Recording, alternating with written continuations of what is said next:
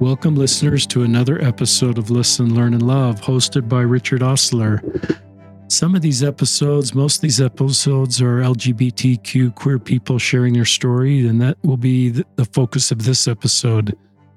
And my guest today is a BYU student who's close to graduation, Devora Stuckey. Welcome to the podcast, Devora. Thank you for having me. Devora is going to share her story. She is 19 years old and graduating from BYU. And if that doesn't jolt you a little bit, that's pretty unusual. She started taking BYU classes while at high school. You're the youngest person I've ever met that's graduating from BYU at 19. Is that really unusual, or has that happened before? I think it's pretty unusual. I'm the youngest in my graduating class this year. You are the youngest in your graduating class. Yes, sir. Tell our listeners what you're graduating in. I am graduating in bioinformatics, which is data analysis that has to do with biology. And before we get in your story as a queer Latter-day Saint, tell us just a little bit about, take us back to high school. And this may be helpful for others that are wondering if they can accelerate their college experience before high school's over. Talk about, you grew up in Utah County. Just take us back to high school, when this whole idea came into your mind, and maybe it was junior high, to get college classes so you could graduate early. Yeah, of course. So in high school, I was a chronic overachiever. So basically what happened is I got to my junior year and I really only had 3 classes left that I needed to take. And I'm like, might as well keep this ball rolling. And I was right next to BYU.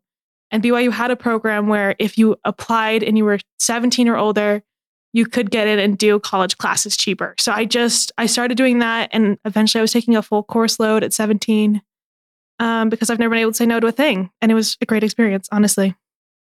So you were taking a full college course load at 17. Yes, sir. Did you go to BYU, or did you take those classes online or a satellite, or how does that work? I went to BYU for those classes, yeah. That's great. And do you have a feeling for what you'd like to do for your career now that you've got this degree under your belt? Do you have kind of a dream job, or is that still a little bit to be determined? Yes, I'd like to work in the long term. I'd like to work in the medical field doing data analysis. My experience right now is all in biology research, and I'd like to continue that. Talk just a little bit about the type of research you'd like to do in the medical field. Yes, I like big data analysis. My favorite thing about that is I feel like you get to sit behind a screen with like a bunch of numbers, and to anyone else it would look like nonsense, but there really is like a concrete way you're helping people there. One of my favorite projects I've worked on so far is I was working at a transgender health clinic, and I was able to see what needs those trans kids needed and how we can better make sure that they didn't get lost in the system, and how healthcare providers were being aware of their specific needs as trans patients. I love that. That's really cool. I love the way, I'm kind of a data guy, but I don't have the expertise you do, but I love the way data can help us make better decisions. And I love all the great research and data work being done in the medical area to help us understand how to improve people's lives. And it's sometimes we're aware of the caregivers that deliver the treatments to us and the frontline people, but I recognize there's a lot of researchers kind of behind the scenes that are doing the research, the trials, and sort of the behind the scenes work that then results in improved treatments into people's lives. If I'm using the right vocabulary, listeners. No, that was great. Devora is going to share a little bit about her about her experience at BYU. And every queer Latter-day Saint at BYU has a different experience. And so I think as she shares this experience, she will talk about some of the things that were okay and some of the things that were very difficult. Some might ask, well, why would you have somebody on the podcast that's going to talk about difficult experiences at BYU? And it's just this platform. I'm trying to create a safe place for people to share their experiences. I love and support BYU, but sometimes when I hear a story, it helps me to do better. When we know better, we do better. So if you don't want to listen to a podcast where someone's going to share some difficult experiences at BYU, this may not be your podcast. But if you are willing to do that, it may give you impressions on how to improve the experience for queer people in your circle of influence, whether that's a family, a school setting, or a church setting. Is that okay for a sort of groundwork? That sounds great. But before we get to your experience at BYU, talk about how you identify. I've kind of inferred that, but just tell our listeners how you identify. Yeah, I have identified as a lesbian since I was 16. And tell us about the queer label. Yeah, I use queer mostly as an umbrella term. I use them interchangeably. I know that's not everyone's experience, but I think them pretty interchangeably. What would be the best label for me to use in this podcast? Why don't you use queer? Okay, I'm going to use queer. You've kind of talked about, just talk about coming out. When did you realize you were queer? And then when did you tell anybody about being queer? Those are two very different timelines. I realized I was queer when I was 16 years old, which was my last year of high school full time. And I told a couple of my closest friends about it, but it was really hush hush while I was living in my parents' home. And then I came out when I was 19 last summer. And that was when I came out to pretty much everyone in my life. That's when I told my parents, most of my friends, and I published on Instagram. So everything changed in like 24 hours. It was a crazy day. Cool. Thank you, Devora. Talk about age 16. I'm thinking at age 12, by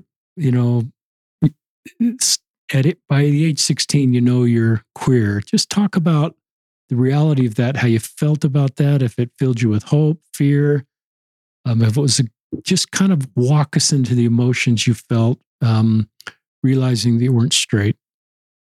Yeah, I think it was a long process for me because I didn't really know anyone who was queer. Or lesbian. I really had no experience with other people, so I didn't know how they felt.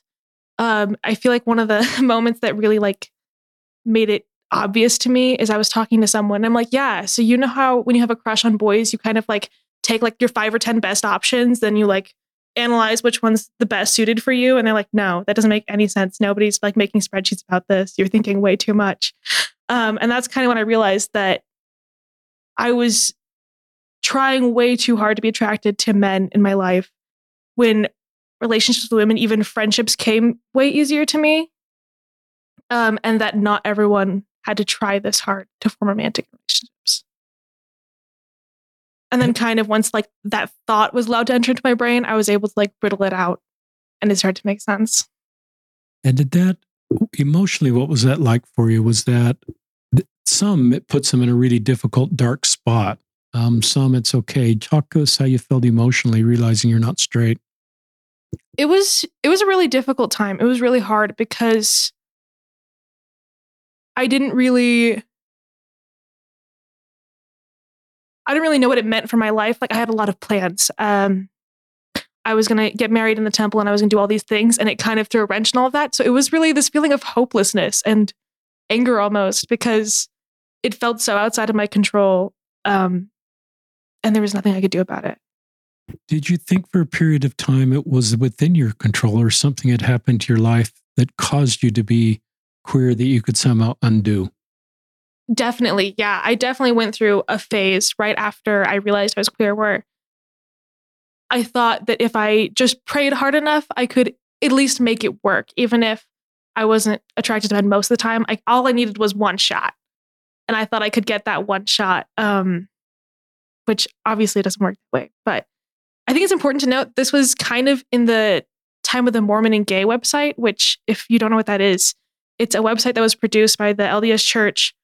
And it was kind of a bunch of these stories and 5-minute inspirational videos, mostly about gay men in the church who had been able to marry a woman and be in a mixed orientation marriage and just kind of make it work. And I feel like that was kind of my mindset of I just needed someone I could make it work with, as opposed to someone I would love and really want to enter a marriage with, which isn't fair. And is that still an option for you, or have you decided that really isn't going to be a possibility for you?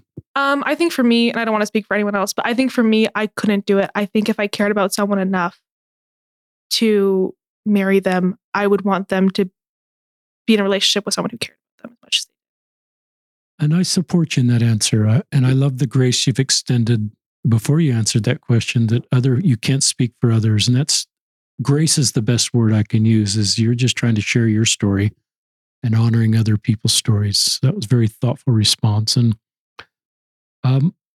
talk then about why you decided to come out at age 19. I think you said age 19. Yeah, at age 19, that's right. There was really a bunch of things. Part of it is I just really wanted to be able to talk about my experiences. The year before, my freshman year at BYU, was the year of the 2020 policy change, which is when BYU took out the part of the honor code that said queer students couldn't date on campus. And then they walked it back. And I feel like that was the first time I really saw LGBTQ members come together and form like a community. And I thought it was fantastic that they were able to come together and protest this thing that they thought was unjust. And it was the first time I saw really like any media coverage at BYU that wasn't positive and glowing reviews.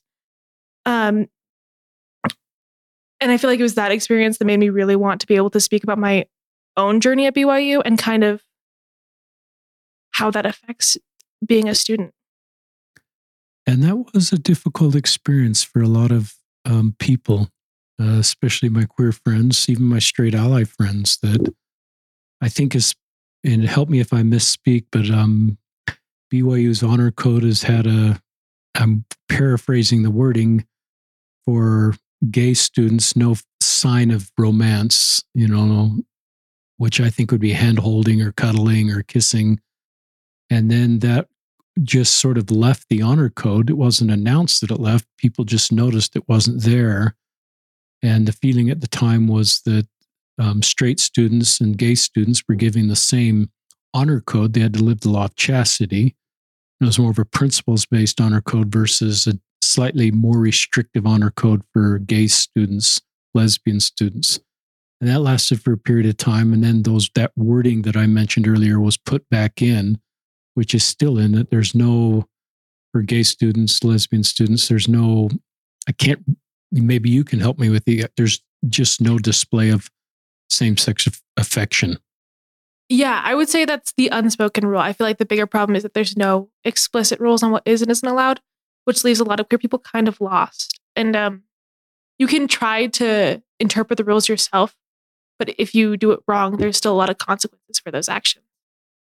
And so that's fair. And I think as Latter-day Saints, we can express empathy for people walking that road and the complexities of that, and even trying to do what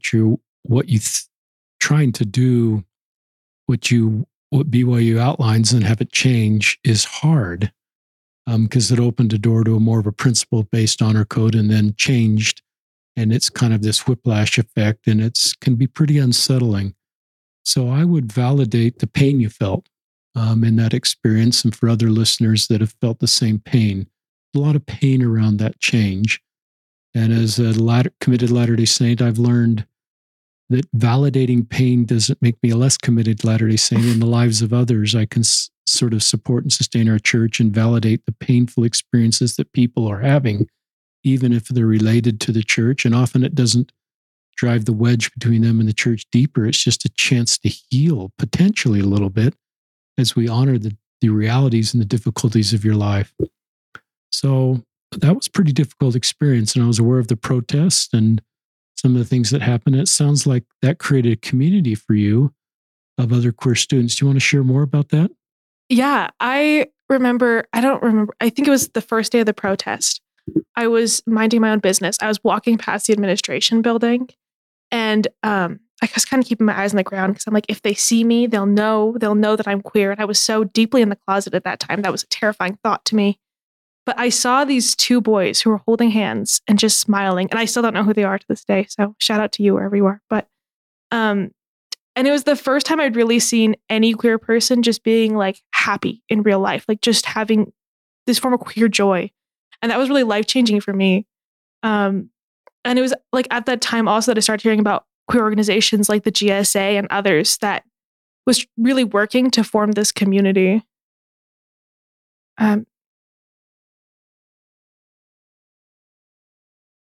That's good. Yeah. And a lot of sort of effort happened at that time. Tell us more about your experience at BYU, things that you were helpful. This is sort of, listeners, I think we're doing two parallel stories right now. You're coming out and your experience at BYU. I think we're kind of going chronologically because you're a freshman right now and you're not out. So whatever angle you want to go next, it's up to you, Devora. Yeah, I'm going to go back in time just to make the timeline even more confusing. Good. But when I came to BYU, I feel like I had a lot of expectations about what that would be. Like, I grew up on campus. Both my parents went to BYU. It was kind of it was the place to be as a young person. And I was really excited for all the things that BYU was supposed to be. Because I was told it was a stronghold for LDS people. Right. And it was a place where I feel like the line is always like, you can have the religious conversations in your science classes. And that's like the draw, is that you can have these like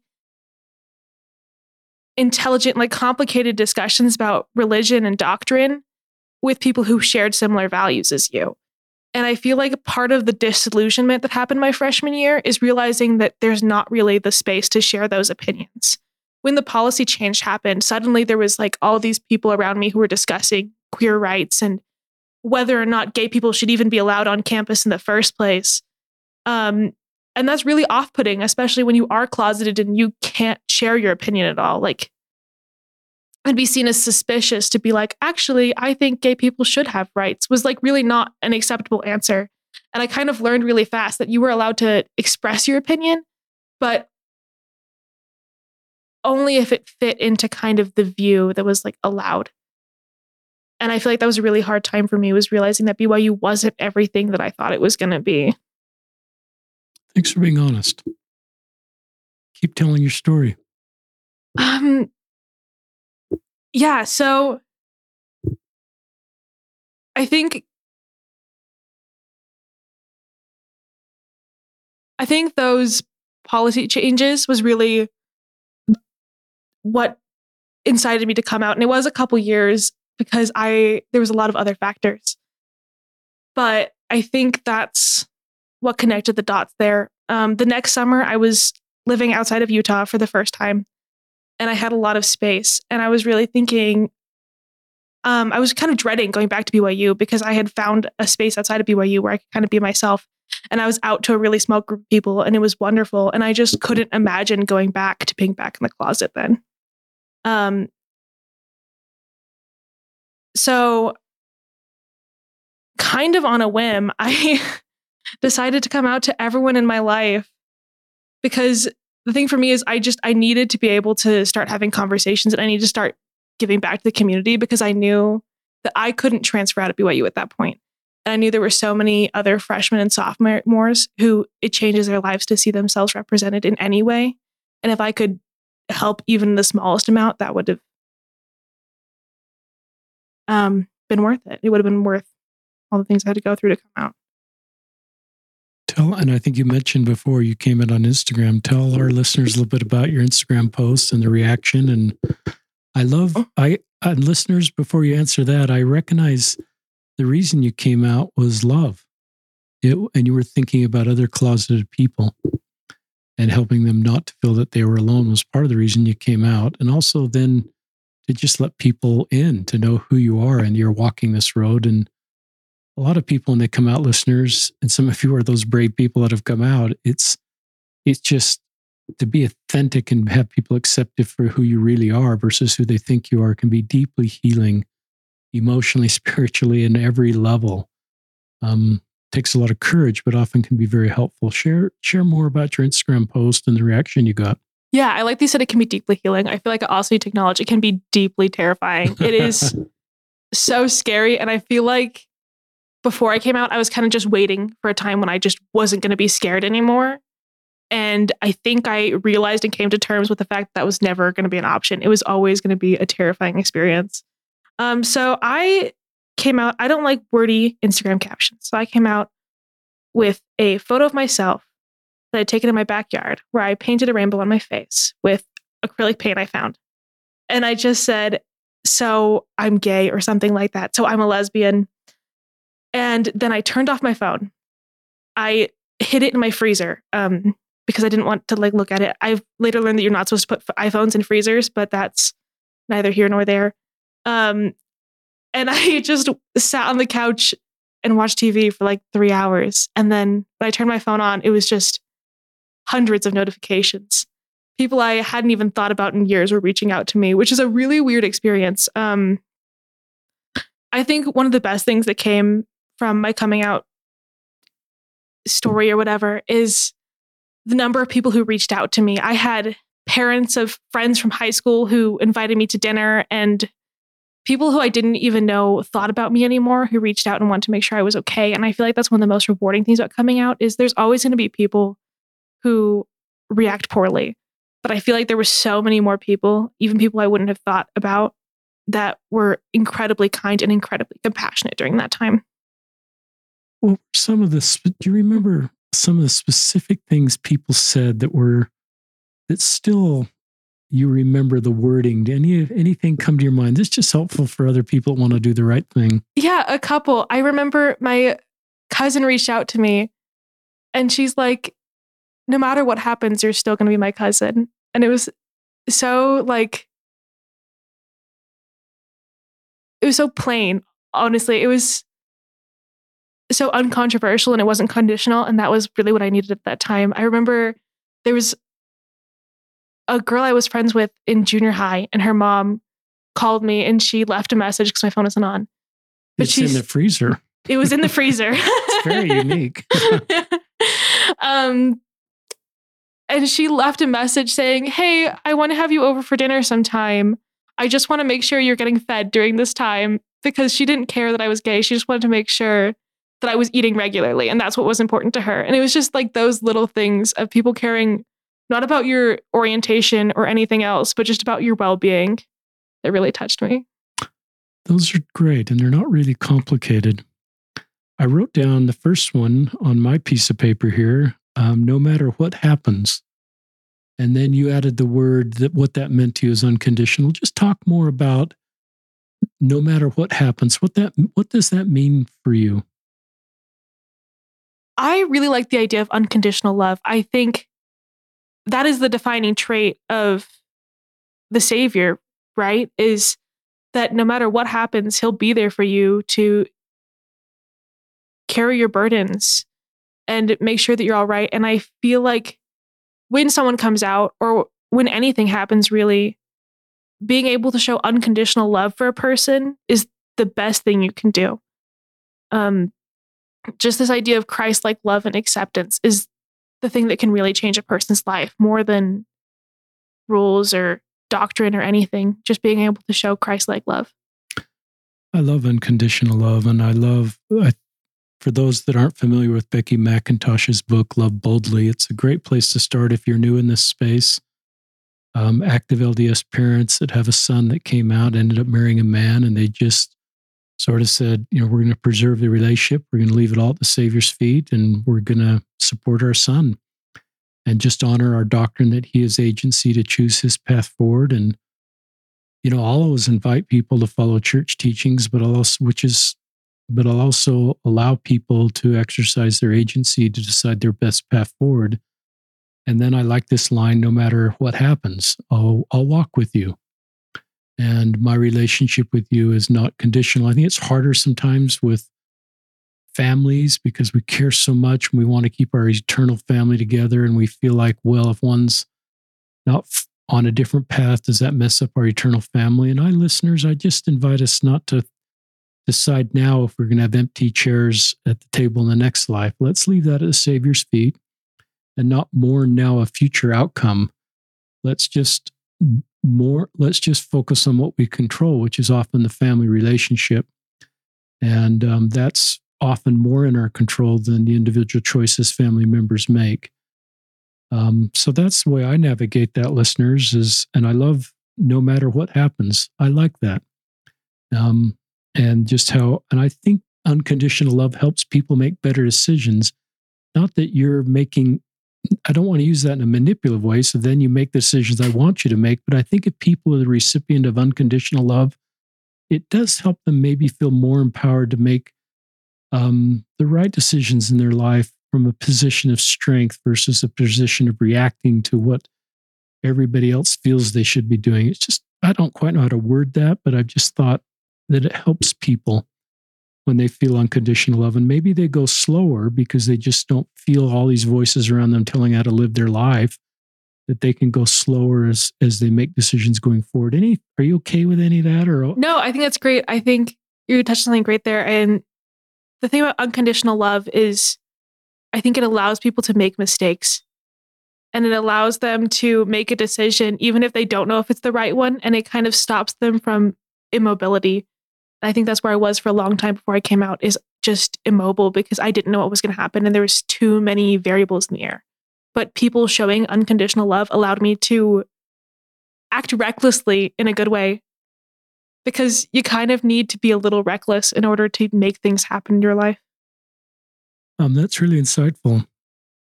You're 19 years old. One of the things, my hypothesis is that queer people are more mature at an earlier age because they've had to navigate complicated things earlier. And you've been doing this at BYU and being queer. And you sometimes, I think, grow up at a younger age in a thoughtful way. That's just a hypothesis I have. If you're 19 and straight, doesn't mean you're not grown up too. I don't want to diss anybody, but talk more about BYU if you want to, or coming out, because I think there's maybe other difficult experiences you have and maybe some suggestions on what we can do better. Yeah, I feel obligated to put my 2 cents for anyone who hasn't come out yet. You don't have to.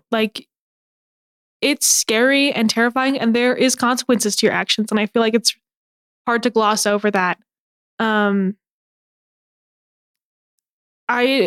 One of the things that has come from my coming out and being very publicly queer on campus is I talk to a lot of underclassmen. And the thing I always say is you have to make sure you're safe. Your safety has to be the most important thing in your life.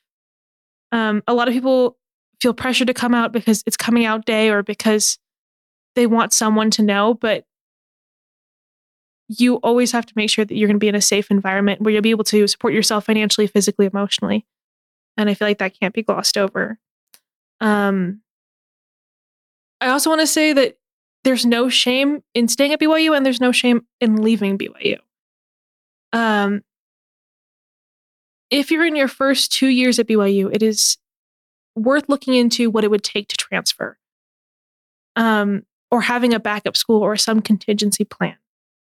I didn't do that. And now I'm graduating from BYU and it turned out fine for me, but I think it would behoove anyone who is in their first 2 years at BYU to know what their options are. And if you want to stay, then that's fine, but it's your choice and you are staying because you want to, not because you have to.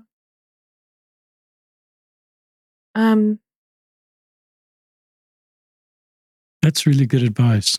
I think that's very pragmatic advice. And I've heard some people, if you're, I love what you said to queer. I'm going to use that term as an umbrella term, first and second year BYU students. And I love you said you don't need to come out. I think that's a sign of grace that this is my story, but don't make it your story. If you feel you don't need or shouldn't come out, you can still be authentic and not out. I think that's really true. And I love your advice. And I've heard one person say, know what credits you are taking and if they're transferable to your potential backup school. And so you kind of have, if you think that's a possibility, you kind of have full understanding of just how this works. You don't have to sort of start your college experience over. Mm-hmm. So I think there's just pragmatic advice in what you're saying. And I think you would, if you're queer and you're let me ask you this question. We'll go back to BYU. Talk to queer Latter-day Saints that are thinking of going to BYU. Think long and hard. Think long and hard. I only applied to BYU. I didn't apply to any other schools, which sounds cocky, but it was really the only place I could see myself. But if you are queer going into BYU, look at your options, make a pros and cons list, and also know that for the most part, people aren't exaggerating their experiences. I grew up in Utah Valley, so I really expected it to be similar. I found a group of members in my hometown, American Fork, that were able to see things with nuance and were very accepting of queer people and were very kind to me. And I will always be grateful to those people. And it was because of them that I expected to have the same experience at BYU and for it to just be really easy to find people who thought about things like I did. And that's not really the experience. I have been really lucky to now find a community that I love and have a great friend group, but it's not easy. It's not an easy thing to do. And if that's something that's important to you, there are other places you can go. And also, kind of just reiterate, there's no shame in not going to BYU. You don't have to think you're stronger than all the other people. You don't have to go to BYU as a queer student just to prove something. Like, it's not worth it. Your mental health and safety is always more important. It's good advice. Would you, all these questions come in my mind, listeners. If you could go back to age 17, 18, when you're thinking about going to BYU, you have a unique story because you actually started BYU during high school. Would you do it all the same, or would you have actually not gone to BYU? Well, I don't regret any of the friends I made at BYU, and I've had some great experiences at BYU that I wouldn't change now. But I don't think if I had to make that decision again, that I would have gone to BYU. I think many things would have been simpler. That's honest answer. It's an honest answer. Talk about, I don't know if you want to talk more about negative experiences at BYU or positive experiences at BYU. Are there more things on your mind? Yeah, I kind of want to talk about the new anti-protest policies. Is that okay? Sure. So, just as backstory, a couple months ago, BYU put in a new policy where you cannot protest on BYU campus anymore or on BYU property, which includes the big Y on the mountain. And I feel like this has really marked a change in BYU's policy about queer people, because since really in the time I've been at BYU, there's been a lot of demonstrations. I don't want to say protests because they really haven't been protests, but there's been a lot of demonstrations of queer people just to let other people know that queer people exist on campus, and kind of like as a visibility measure. You've seen a huge influx in these off-campus groups. There's the Rainbow Collective now. There's still GSA. Is GSA the same as USGA? I actually don't know. And maybe I'm just using an old name, so I'm going to use GSA. Go ahead. I think USGA is the one at BYU, and then GSA is the one they have in high schools. Okay. Actually, now that I'm thinking about it. Okay. But there's been a huge influx of these off-campus clubs and organizations, and to immediately after these organizations start like getting established, having events to really take away their right to protest or gather on campus, really hurt the community. I know I'm involved in the Rainbow Collective, and I was volunteering on Rainbow Day, which happens, I think it's March 4th every year. And the idea is that anyone who wants to will dress up in rainbow colors and wear pins and paraphernalia just to let other people know that queer people exist on campus, because really they do. There's a huge number of queer people on campus. And this year I was giving out like stickers or pins or something. And because we had 2 more people gathered, they had us escorted off campus to make sure that we weren't having a demonstration. And it's stuff like this that wouldn't be applied to other organizations that I think is really where we start to get detrimental, because the thing is, I love BYU and I really want queer people to stay at BYU. But when they act like this, it's really hard to support them. Because, like I've said, I talk to a lot of underclassmen and I want to be able to convince them that BYU is changing and it's going to be a great place. But it's hard when every inch is gained at such like extreme measures. It's honest. This is a triggering statement you've heard before, but I'd love you to talk about why that's a painful statement. People would say, well, just leave. And I've learned not to say that. I've learned that that's not fair to just say, well, just leave. This is another one that's just, it's highly individual. And my response is always, I could if I would. I would if I could. I would if I could. But the thing is, it's just not viable for a lot of people. I am 2 months from graduating. I can't leave. And there comes a point where you just have too much stake in the game. BYU requires a lot of religion credits, so it's really hard to transfer out because all those religion credits are a wash if you were to go to another school. Your friend group is all at that school. Your entire support system.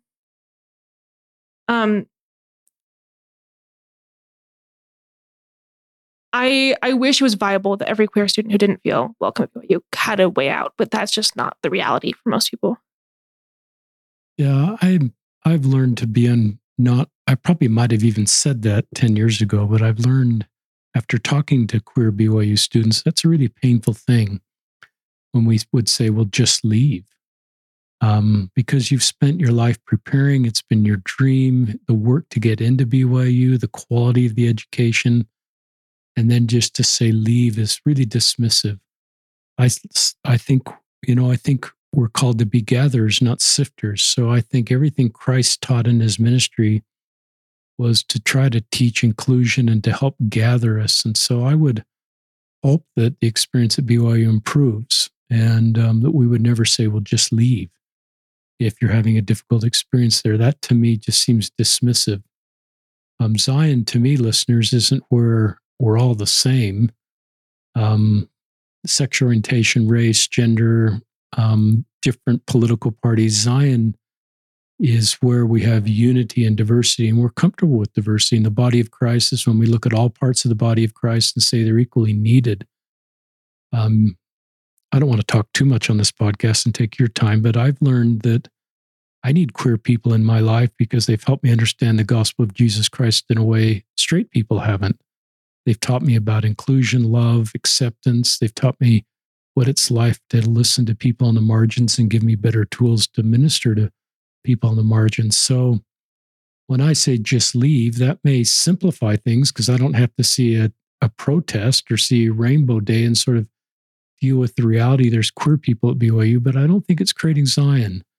And I don't think it's the finish line of Christ's ministry that seemed to be focused on those that had the hardest road and did everything to help them feel included. So I'm just aware that my feeling is, and I support BYU, I don't sort of legislate what BYU had to do. I'm just comfortable saying there's just more work that needs to be done at BYU because we have all straight kids that are home listeners. We have 6 of them, and they've all gone to BYU, and they've all had a really good experience. But I recognize if we didn't have all straight kids, that they might not be having as equal of experience, and I think they should. I think the gospel of Jesus Christ, a religious institution, hopefully when it's to the finish line, everybody's having the same experience there. So that's just some thoughts. I think it's been really difficult for LGBTQ students, and I think some will choose to go there. I'd probably, if you're queer and thinking about BYU, I think I'd invite you to pray about it. And I think Heavenly Father will help you know how to navigate that. I think it'll improve over time, but I think you shouldn't go there thinking it'll improve while you're there. I think you have to go to BYU with the reality of this is where BYU is, and which is different than in the 80s, where if you identified as gay, then you were not allowed at BYU. We have a gay honor code officer. So obviously some things have changed in my lifetime. And I think things will continue to change, but I don't think you should go to BYU thinking it'll change in the next 4 years. But where it is right now may be okay for you to be able to be okay there. And just some thoughts. Are you okay with what I said, Devora? Yeah. I just wanted to add that kind of to your just leave comment. I don't know where that leaves us. Like, if your ideal world is all the queer people leave campus, that's like 10% of the student body. I don't know if that number is true, but I think that's the right number. And then where does that leave us? Because so many of the queer members I know either are or were some of the most hardworking people in a ward. They really pull everything together. They dedicate everything they have to each other and to the church. And some of the queer-led organizations I've been a part of are some of the most efficiently run, dedicated people. And by telling a whole group of people to just leave, I don't know where you leave BYU or the church. Because I don't think making a school more homogenous is making it better. And if you tell the queer people to leave, like, then anyone who's different feels unincluded. What would you say to somebody who said, well, BYU's never told the queer people to leave? That's never been like a line from a speech. And I think the answer in my mind would be some of these things you're talking about. It hasn't been a direct statement, but it's been the culture and some of the experiences people are feeling. That's how, I mean, I don't want to answer it for you, but that's how I'd answer it. I'm going to answer this really roundaboutly. My grandmother had this trick that when she didn't want people at her house anymore, she would slowly turn up the thermostat, just like 3 degrees every 5 minutes until they left. Now you can do that on your phone. And she didn't ask anyone to leave, but they still felt weirdly obligated to, because they just kept getting more and more uncomfortable. And I feel like that's really the way BYU treats queer students. I like that analogy. So listeners, this is a podcast a little bit about when we know better, we do better. I think the doctrinal foundation that we go back to, that I go back to, is Christ and his ministry, the body of Christ that Peter talked about in Corinthians 12, if I'm remembering, that every part of the body of Christ is needed. We can't look at one and say it's more worthy or less worthy. And to me, Zion is where our queer members feel welcome. Belonging doesn't require us to change who we are. It requires us to be who we are. So you tried to fit in for a long time, and then you had the courage to come out. So now we know who you are. And it's sort of on us now to create a feeling of belonging for you so that you can authentically belong on who you are. And it's just a space in our culture, in our church, in our religious institutions that we just have work to do. I don't know exactly how that plays out, but I just feel like we're not at the finish line. And one of the purposes of this podcast, if you're an ally, is just to invite you what you can do in your circle of influence to improve the experience. And some of you you can't change a lot of things that aren't in our circle of influence that perhaps we'd like to, but let's focus on what we can do. More thoughts that come to your mind you'd like to share? Yeah, part of the circle of influence, I think we focus a lot on whether institutions are welcoming, which is really important. But ultimately, institutions are made up of people. And if you're one of those people who's like, just leave, or trying to make other spaces comfortable, like go to a place where you're comfortable in any issue, then I feel like that's something you are obligated to work on yourself. Because you can want BYU to change all that you want, but if you're not being a welcoming person at BYU, then it doesn't matter what BYU does if the people are still the same. And I think there's a lot of change that can be made on an individual level, even before a policy level, that can make BYU a safer, more inclusive place. I really like that. So talk about, what advice would you give straight students at BYU to just make the experience better for queer students? Yeah. Queer people are everywhere, not in like an apocalyptic sense, but like in a way with words. be cognizant sense. So if you make jokes, I've been in a lot of classes where someone's like, oh, that's so gay, or like, that's whatever. I can't even think of anything right off the top of my head, but it's been a punchline, and there's always someone who's going to hear it. And even if it wasn't meant that way, you just made that space a little less safe. And even if you didn't think that, like, somebody else is going to notice. So like, I've had professors that are like, oh, this is a good BYU party. Only girls only dance with boys, and it's a statistics class and you don't even think anything about it. But in saying that, you've made it just marginally less safe. You made someone marginally less comfortable. And those things, they really build up and they compound. And it's really hard to be fighting all the time to really carve out a space for yourself. So by doing some of that work for people, that's really important. And also, if you're a straight person, it's really important to call out other people when they do things. It's exhausting having to correct people all the time. and make sure people are using the right terminology. And if you can bear a little of that burden as an ally, that's really, I think, what makes you a good ally to the really community. good segment. There's so many things we can do within the doctrine of our church, listeners. I mean, some people would think, well, all this is just about queer people wanting our doctrine to change, or they're going to leave the church. But a lot of this is just about what we can do within our doctrine to improve the experience for queer people. And there's no place for queer jokes. There's no doctrinal foundation, or I look at Christ and I start to hear those now. It's interesting. I hear them in my circle, and I hear them through all my queer friends' ears, and they affect me. I don't want to say they affect you as much as queer people, because I don't want to but they really affect me, and they hurt now. And and I find when I'm in situations where I don't know what's going to be said, I'm a little cautious because I'm wondering will hurt my queer friends. And it makes me wonder what your life's like, wondering what situation you're going to be in that you're going to hear another experience like that in the middle of a lecture or in a class or just all the, and so you're just guarded or just another kind of dart coming through your heart. And so you're wounded and you just want to protect yourself. I love what you said about allies. And I want to do a better job of that, because sometimes I hear jokes. I don't do anything about it. Mm-hmm. I might tweet about it. That doesn't really solve the situation. But maybe talking to that person and helping them understand why that was not an appropriate thing to do. I think most people would probably say, I never thought of that. I never realized there could be people would take it that way and say, but I love your suggestion for allies. But there should have you had some positive things that BYU professors, friends have done to sort of proactively give you cover? Has there ever been a time when you can remember where something just positive happened sort of spontaneously?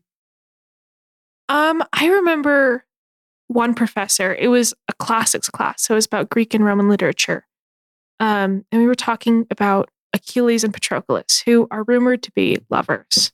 If you're not familiar with the story. I'm not. Are they? Well, go ahead, tell it. Okay, so Achilles is a soldier, and he has this very good friend, Patroclus, who comes with him to all of the battles. So these are two men. These are two men. Yes. Sorry. And when Patroclus dies, he says that he loves Patroclus so much, he doesn't want him to pass the afterlife until Achilles dies. And he wants their ashes to be mixed together so they can dwell together for all eternities. And it's a beautiful love story. And studying at BYU was a weird experience. But I remember a professor did one thing. He didn't treat it any different than any other love story you would find in classic literature. But also he had this segment, just one slide at the end of his lecture about like being queer on campus is really darn hard. And there's places you can go if you need help. And it was just one slide with like phone numbers and people to contact. But just knowing that there's professors who are like, yeah, this exists, makes a huge difference. Just like acknowledging people's existence. I love that. I look back at what Jesus did, and Jesus signaled that he was a safe person with everybody he was with. And I think that's one of the things allies or professors can do, is just like that last slide, signal I'm a safe person by connecting people to resources. And I'm assuming a professor like that, if I were queer at BYU and needed to talk to somebody, I would know that person could be a safe person for me. As the last year of being a YSA bishop, listeners, I started to put kind things about gay people on social media. I just linked to the church's website and church comments that were positive. It was nothing particularly radical. There's good content out there. And I was amazed at what happened. I actually didn't have any more queer people come out to me, but a bunch of straight kids said, okay, I can talk to this guy. I am not gay, but I've never really opened up to somebody about this part of my life. And just because he's kind to everybody, I know he's a safe person for me. And it's a great principle for parents or local leaders. If we just say kind things about everybody, in every group of people, maybe there's some boundaries to that, like people that are actively taking away our freedoms. If I'm Ukrainian and I'm looking what's going on with the Russian leadership, maybe that's a boundary there. If there's toxic people in your life, you're in an abusive situation, there's boundaries there. But I think I love what that professor did. It was really simple. Yeah. And I think even though you just do little things, people notice. Like, I think people will be shocked at the number of things I noticed before I came out. There was a lot of celebrities that came out. I know Stacey Harkey came out when I was around that age. There was the Matt Easton commencement speech. Yeah. And there were so many other things, and just seeing how everyone else in your life reacts to it, that stuff makes a difference. And you notice it, even if it's, I wonder why they didn't like this post, or I wonder why they did like this post, or things like that, a comment on someone else's Instagram page. Like, people see those stuff and they notice it. It's really interesting. So that's a thought. If we're parents, and there is a woman that came out at BYU graduation. I think her last name is Orr. I don't want to mispronounce her name. I don't remember, but I know she opened up her graduation robe, and there were pride colors on the inside of her robe. And KSL's written a story about it. It's a 3-letter short last name that starts with O. And I think a story like that, like Matt Easton from a couple of years ago, we could just talk about in our family situations and our church situations and say, use that as a teaching moment. How should we respond when somebody comes out? And I think we can respond in a positive way. And then to your point, it signals to everybody in that conversation that's listening to everything being said, okay, that's a safe person. I was at an event a couple of weeks ago, listeners, speaking about this subject, and parents of a 13-year-old queer one of their kids at 13 had come out to their parents. And I just looked at this mom and dad, and I got really emotional because I just recognized that something was going on in that household that made it safe that this kid came out at 13. And here they were at an event learning more about this.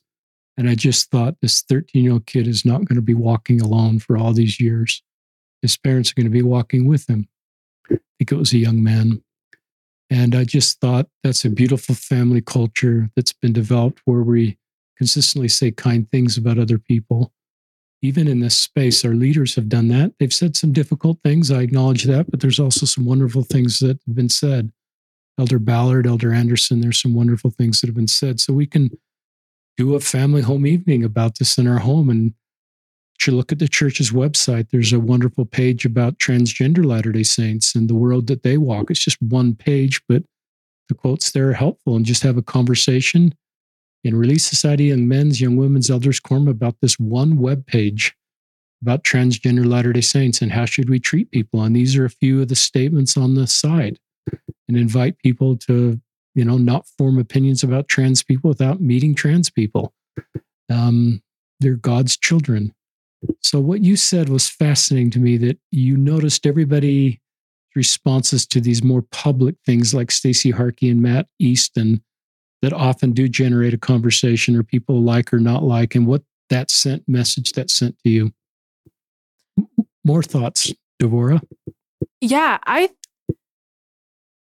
think, I don't know, I think the takeaway there is just, you have to be vigilant.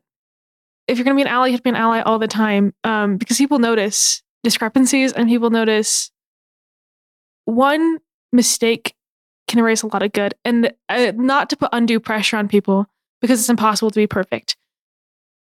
But I think it's important to be careful.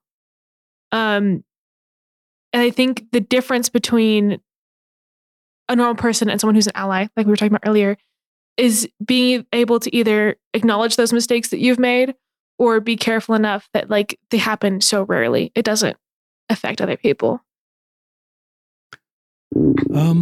I'm in a Facebook group, and we'll link to it in the podcast, that's called Ministering to LGBTQ Latter-day Saints. It's it's straight people and queer people that are having a discussion of what we can do at the local level to support.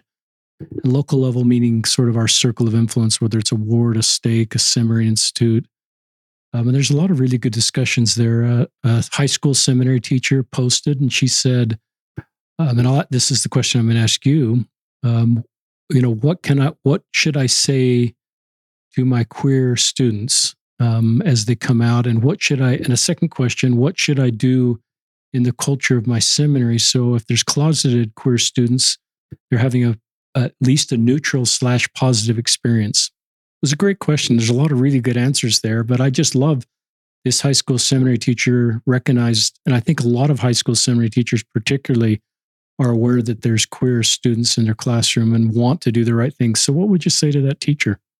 I think that's a really good question. I think it would have been really cool if I had a seminary teacher who was that open about questions like that. Seminary is a very unique environment because, especially, I don't know if it was here in Utah, but here in Utah, everyone you know is a member of the church. Everyone you're in seminary with is a member of the church. And you kind of know the rules and the teachings already. So I feel like the most important thing in that setting is not to tell people like, oh, this is what you should and shouldn't do, or this is what the church recommends, because they know all of that already. They've done the research themselves 9 times out of 10. But just to be like, even if you don't follow the rules, even if you make a mistake or do something that the church would frown upon, you have a place to be. Like, you have someone you can come to and talk to about it if something goes wrong or if something happens. Because I feel like, once again, safety is the most important thing. And queer children don't always have a lot of people they can go to safely. I like that. That's my experience too. You're walking encyclopedias on this topic. And you generally, I think the word association is when sometimes when we hear you've come out, our first reaction is to remind you of the teachings of the church. In my experience, it's the ingrained missionary. And the church has a section, I put it in my book, of what bishops should, when someone comes out, the questions they should ask. They're open-ended questions. Tell me about your experience. Tell me what this means to you. They're not yes or no, and they're not teaching moments. They're asking with open-ended questions, which is really thoughtful. And that's on the church's, and you can find that on our website, listenlearnandlove.org, because it's really good questions. Now, back to, so I loved your answer. Talk about what a seminary teacher can do if actually no one is out to him or her, but they just suspect mathematically that they've got a couple queer kids in their high school classroom, just to know that they're safe. I'm going to take some words from my younger sibling who I was talking to about this a couple days ago. Don't force anyone to have a testimony. This is like even people who aren't queer, when they're, how old are you in seminary? 14, 15, they're going to have a lot of complicated feelings about everything. And it's really hard when those kids are put on the spot to bear their testimony or pray or have opinions about things. Because you're either forcing someone to out themselves as queer or having questions about the church, or you're forcing them to lie. And I feel like that's a difficult position to put a kid in. I love that. I'm just kind of skimming my book. So I won't spend a lot of time just like wasting your time while I'm skimming my book. I will read this. I found this just real quickly. This is from a mom that says, teachers, please be aware you likely have an LGBTQ student or two in every class.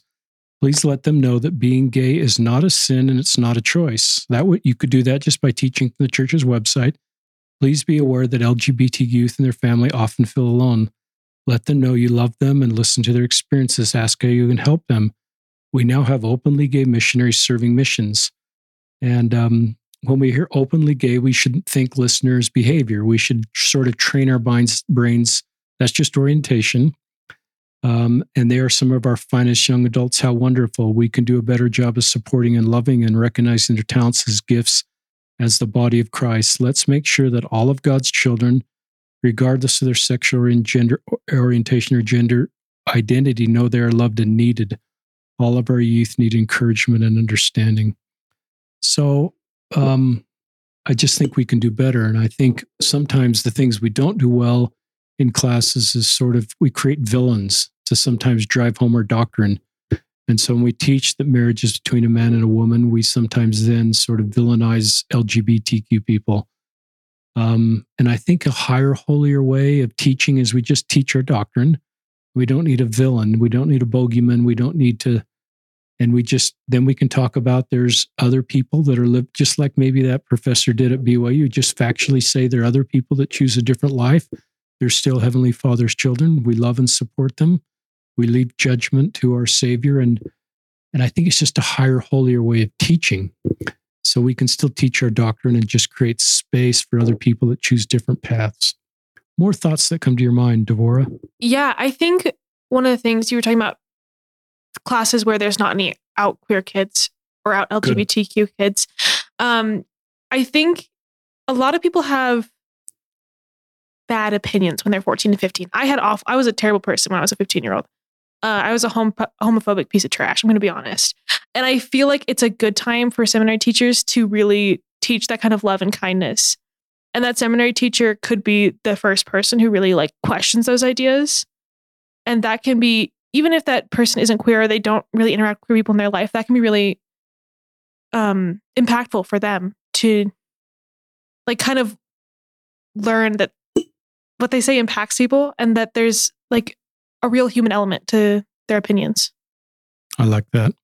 This is really helpful. I realize now we're at the hour mark where I'm kind of trying to sign off, but this is a really good discussion just about your story, what was painful at BYU, what was helpful, the reality of what BYU is like for a lot of people right now, what we can do better. I think there's a lot of listeners this podcast that want to hear your story.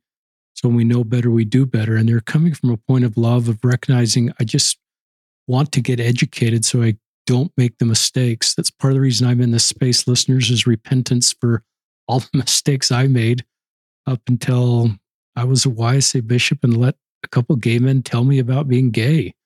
And Heavenly Father just sort of gave me a rebuke of the spirit that I'd let straight people define this group of people for me my whole life, and to kind of start from scratch and let LGBTQ people define them for me, and not to develop opinions about groups of people until I talked to a lot of people in that group. And that's been transformative for me. It's kind of broken my heart and opened my heart and helped me grow.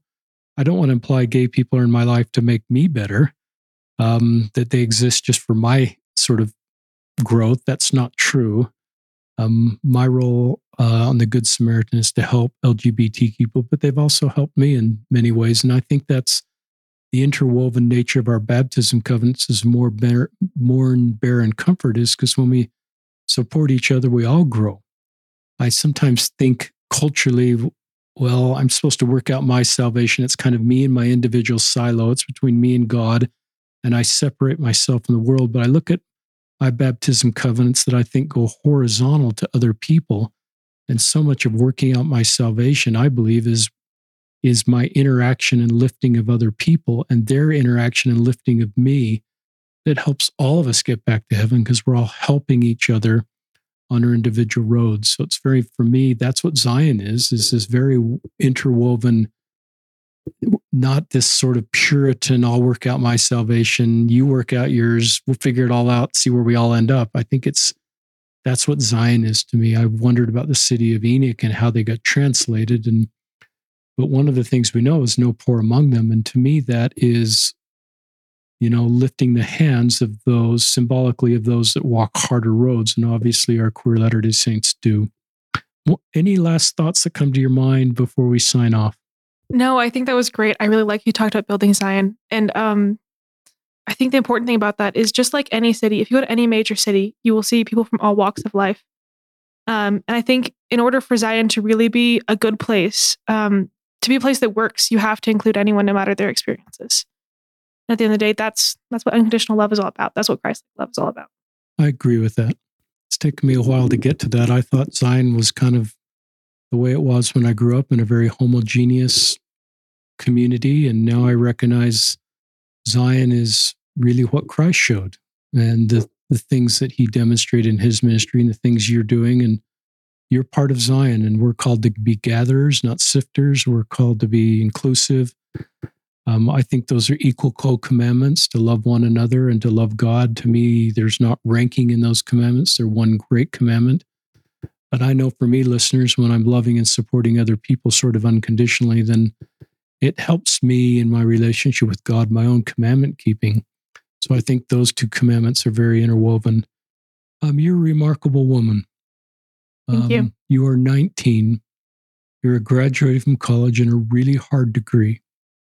A degree that, even though I'm sort of analytical, I'm not that analytical.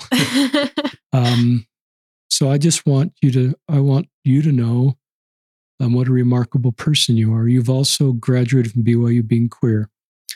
When I went to BYU, it was a challenge just to graduate. I wasn't navigating my sexual orientation. I wasn't wondering what I'd hear at a class.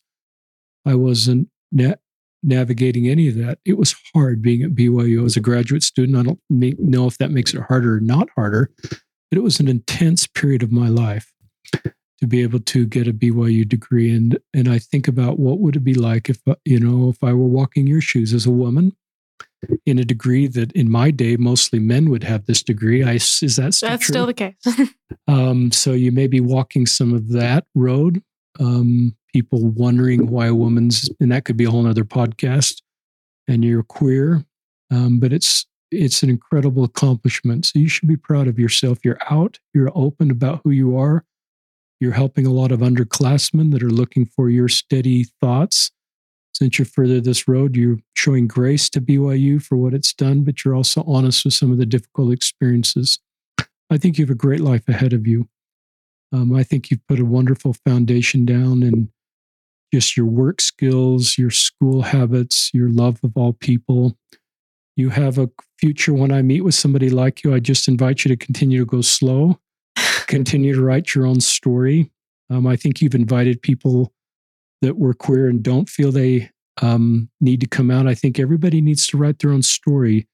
But I think Devorah's story helps you write your own story. The principles she shared, the insights, if you're queer, give you foundational principles to write your story.